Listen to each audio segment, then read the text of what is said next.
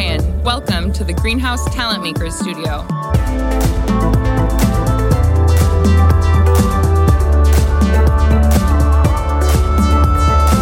We're live right now, interviewing forward-thinking leaders on every side of the hiring process. Great hiring is not just the result of great recruiters working their magic. It's a company-wide commitment that's vital to building amazing workplaces. And it all starts with our leaders. At Greenhouse, we know that great leaders are talent makers. They understand what it takes to elevate hiring to a strategic capability that pushes the business forward. And it's not easy. That's why we've asked some brilliant folks to join us and share the challenges they've overcome and the lessons that they've learned on the way to aligning their people strategy to their business strategy. So join me and get ready to learn what it means to be a talent maker.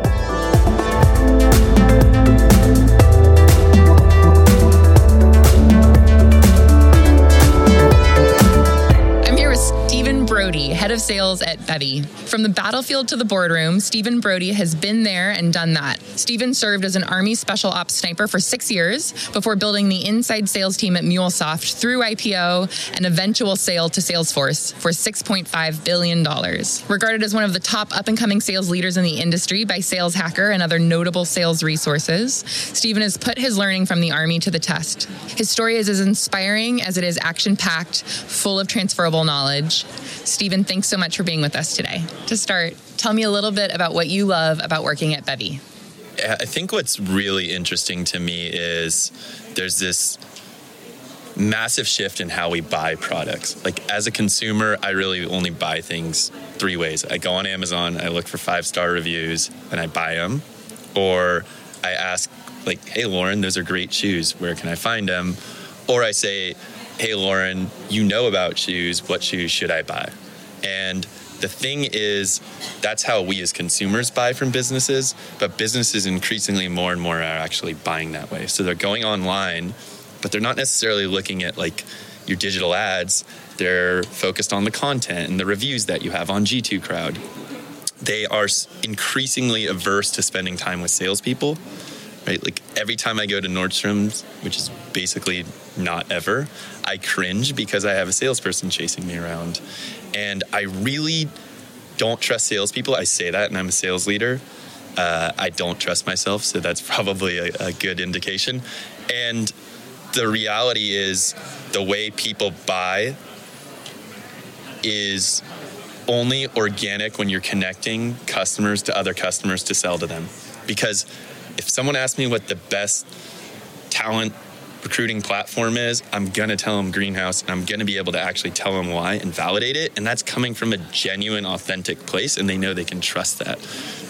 What I think is really amazing about what Bevy's doing is we are helping the best in industry brands, companies like Slack, Salesforce, Atlassian, build and scale their in-person communities. And that's actually giving them the opportunity to create these organic opportunities for customers to connect with prospects or customers to connect with customers and learn. So it's really been amazing. I feel like we're sort of catching a wave and potentially elevating a role where much in the same way that sort of Gainsight positioned customer success to actually be understood to driving value by giving them the ability to quantify their impact, community leaders can now point to data and say, look, I am driving decreased customer acquisition costs, increasing the total pipeline, decreasing churn, or driving like platform adoption. So it's pretty exciting, and I know that was long-winded, so I apologize. That's fascinating, and the insight that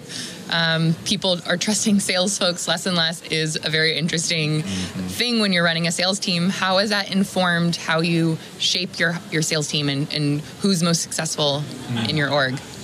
It's a great question. So for me, I think the thing about building trust is, my wife will tell you, like, trust is not built by having the right answer. In fact, I don't think she trusts anything I say, but she does deepen her level of trust in me when she feels listened to and understood. And I think really being genuinely empathetic and mindful before you approach any sales engagement is really, really powerful. Empathetic in the engagement, being really mindful beforehand. It's funny, like I came from Army Special Operations. I actually learned to meditate there because they found that if you controlled your breathing and you can sort of slow down your somatic response to your environment, you could actually tighten up your shot group and be more accurate. And I think really like pausing and asking yourself, and I try to coach people to do this, like, what's your intention? How do you want people to actually feel coming out of this engagement? And by the way, like, your job is to be atypical, not to be a typical salesperson who has all the answers. Like, no one likes the kid in the room in class who's answering every question. Like, you know, and I could go on a total tangent on that, but I'll stop. How did you kind of bring the rest of your sales leadership team along in that change? I imagine that it was a little bit of a journey.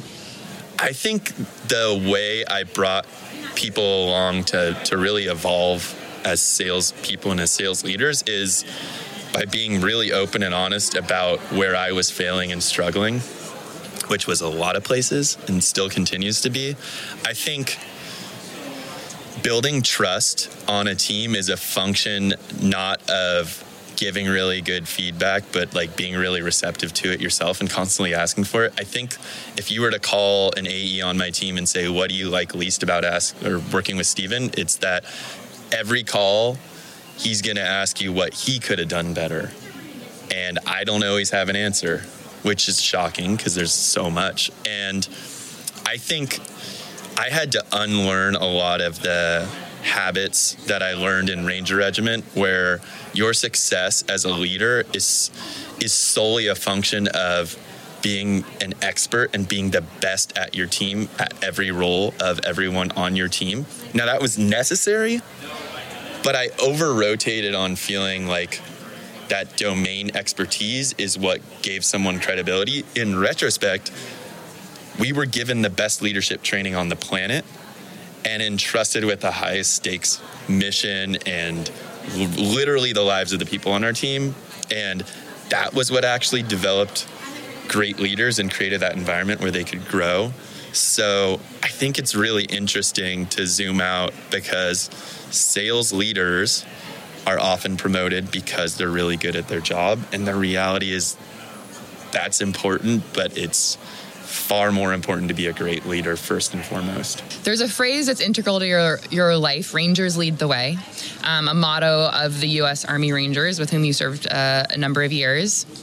You've talked a little bit about how you believed at one point that leadership was that kind of like deep technical expertise and being the best at the thing you were doing. And in reflection, you see a little bit of something more holistic to the team. How today do you kind of define what leadership means to you?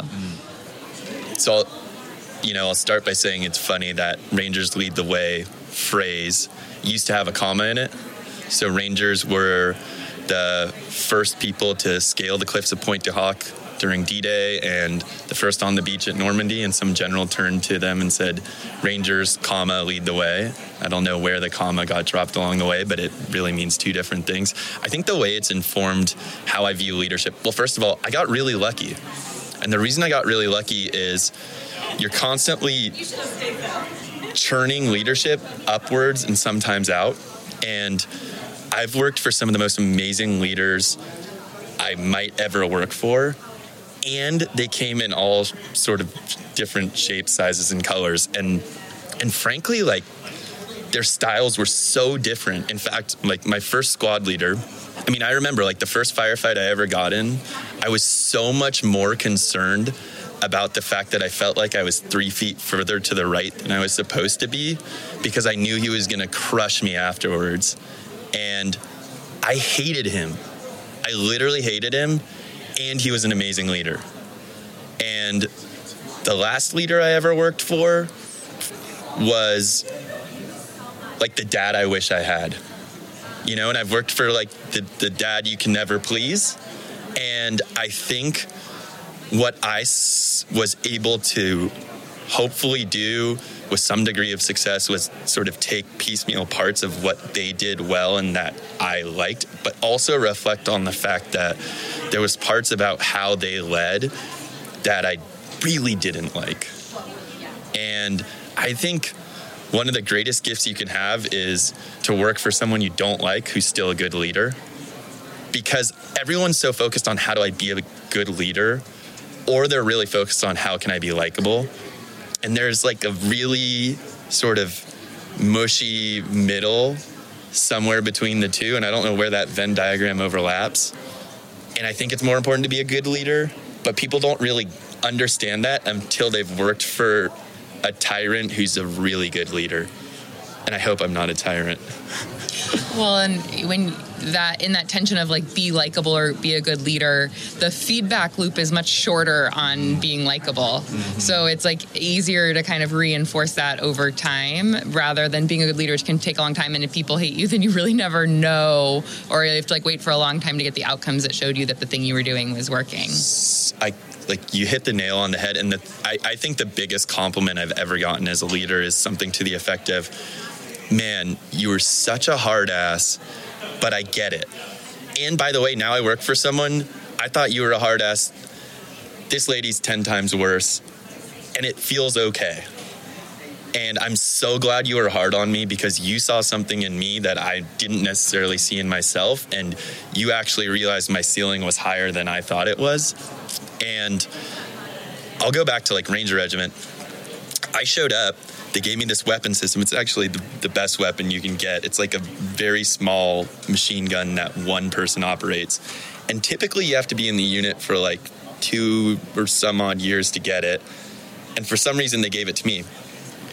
The problem was the feeder paw, which is a piece that like feeds the rounds into the weapon, was broken.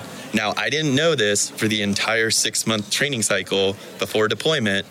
So every time we went to the range, every time we were doing training, like 5-10 rounds in, my gun would massively and catastrophically fail. And I was getting destroyed constantly. And I mean, like, Ranger Regiment is an amazing unit, but like the truth is it's a brutal, cutthroat kind of organization to grow up in. I was getting my ass handed to me, pardon my French. And what actually was amazing about that was at the time, by the way, we found out it was broken about 2 days before we deployed. And the second that thing worked, what happened was, because I got so good at fixing malfunctions, I was far and away the best Mark 46 gunner in the unit by like orders of magnitude. And at the time I was just pissed because I felt like I'd been set up for failure. And in retrospect, I was so grateful because that experience, first of all, it destroyed my ego, which, you know, both metaphorically, like philosophically, and like practically was really important and formative in my development. And the second piece for me was I realized in reflection, like I wouldn't have been as good at my job if it had been easy. And I learned through failure. So now you're in a position to grow leaders, to like create the next round of who will be able to take your job and all of these different orgs that you are leading in. What is your approach to that? How do you kind of, I feel like it's a gap that a lot of orgs struggle with, taking maybe a good manager or a great individual contributor and turning them into a leader. How have you found success with that? You've got to actually be deliberate and systematic about it. So there's one component where it's like talent identification. And I think, you know, you could probably spend a lot of time talking about that. But what we actually did, so, you know, when I was working with early career salespeople and turning a lot of them into first-time and second-time managers, a lot of what we literally did was like sit down and actually lay out a very like deliberate curriculum. And we did like leadership book clubs, and I literally pulled every leader across 5 regional teams into an office for a week, sat them down in like the basement of MuleSoft and said, you're going to learn how to be a leader this week.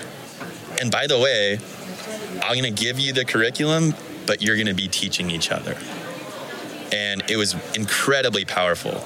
And for me, like the proudest moment was when I got tasked to stand up business operations. The fact that there was like such a great backfill for me in the leaders that I had the privilege of working with. So I think a lot of people approach it really haphazardly. If you want to take one lesson out of the special operations community, is nothing is haphazard. Everything has deliberate training aligned around it. And yes, there's organic growth opportunities and those are incredibly valuable, but you need like a real curriculum. And then when you take that learning, and every now and then you will have to go external to hire a new leader into the org, what's the one or two kind of qualities that you're working with your hiring team to find in those leaders? So I'm a huge fan of hiring externally sometimes, but only when every internal option has been exhausted, because that's just a massive opportunity to retain great people.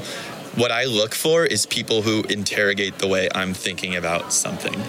I want people to say, I disagree, and here's why. And I also love working with leaders who augment my weaknesses.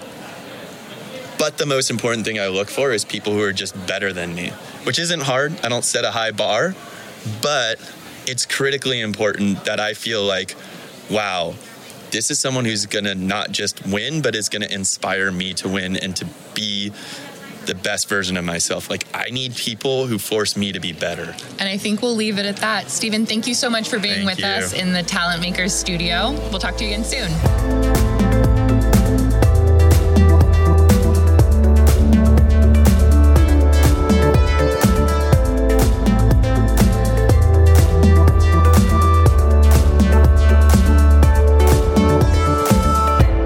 Thanks for joining us in the Talent Makers studio. Tune in to our next episode as we explore stories of how great leaders and managers at companies like VaynerMedia, Talkdesk, Alphabet, and Bevy are transforming business by changing their approach to hiring. You can also learn more by visiting greenhouse.io/talentmakers.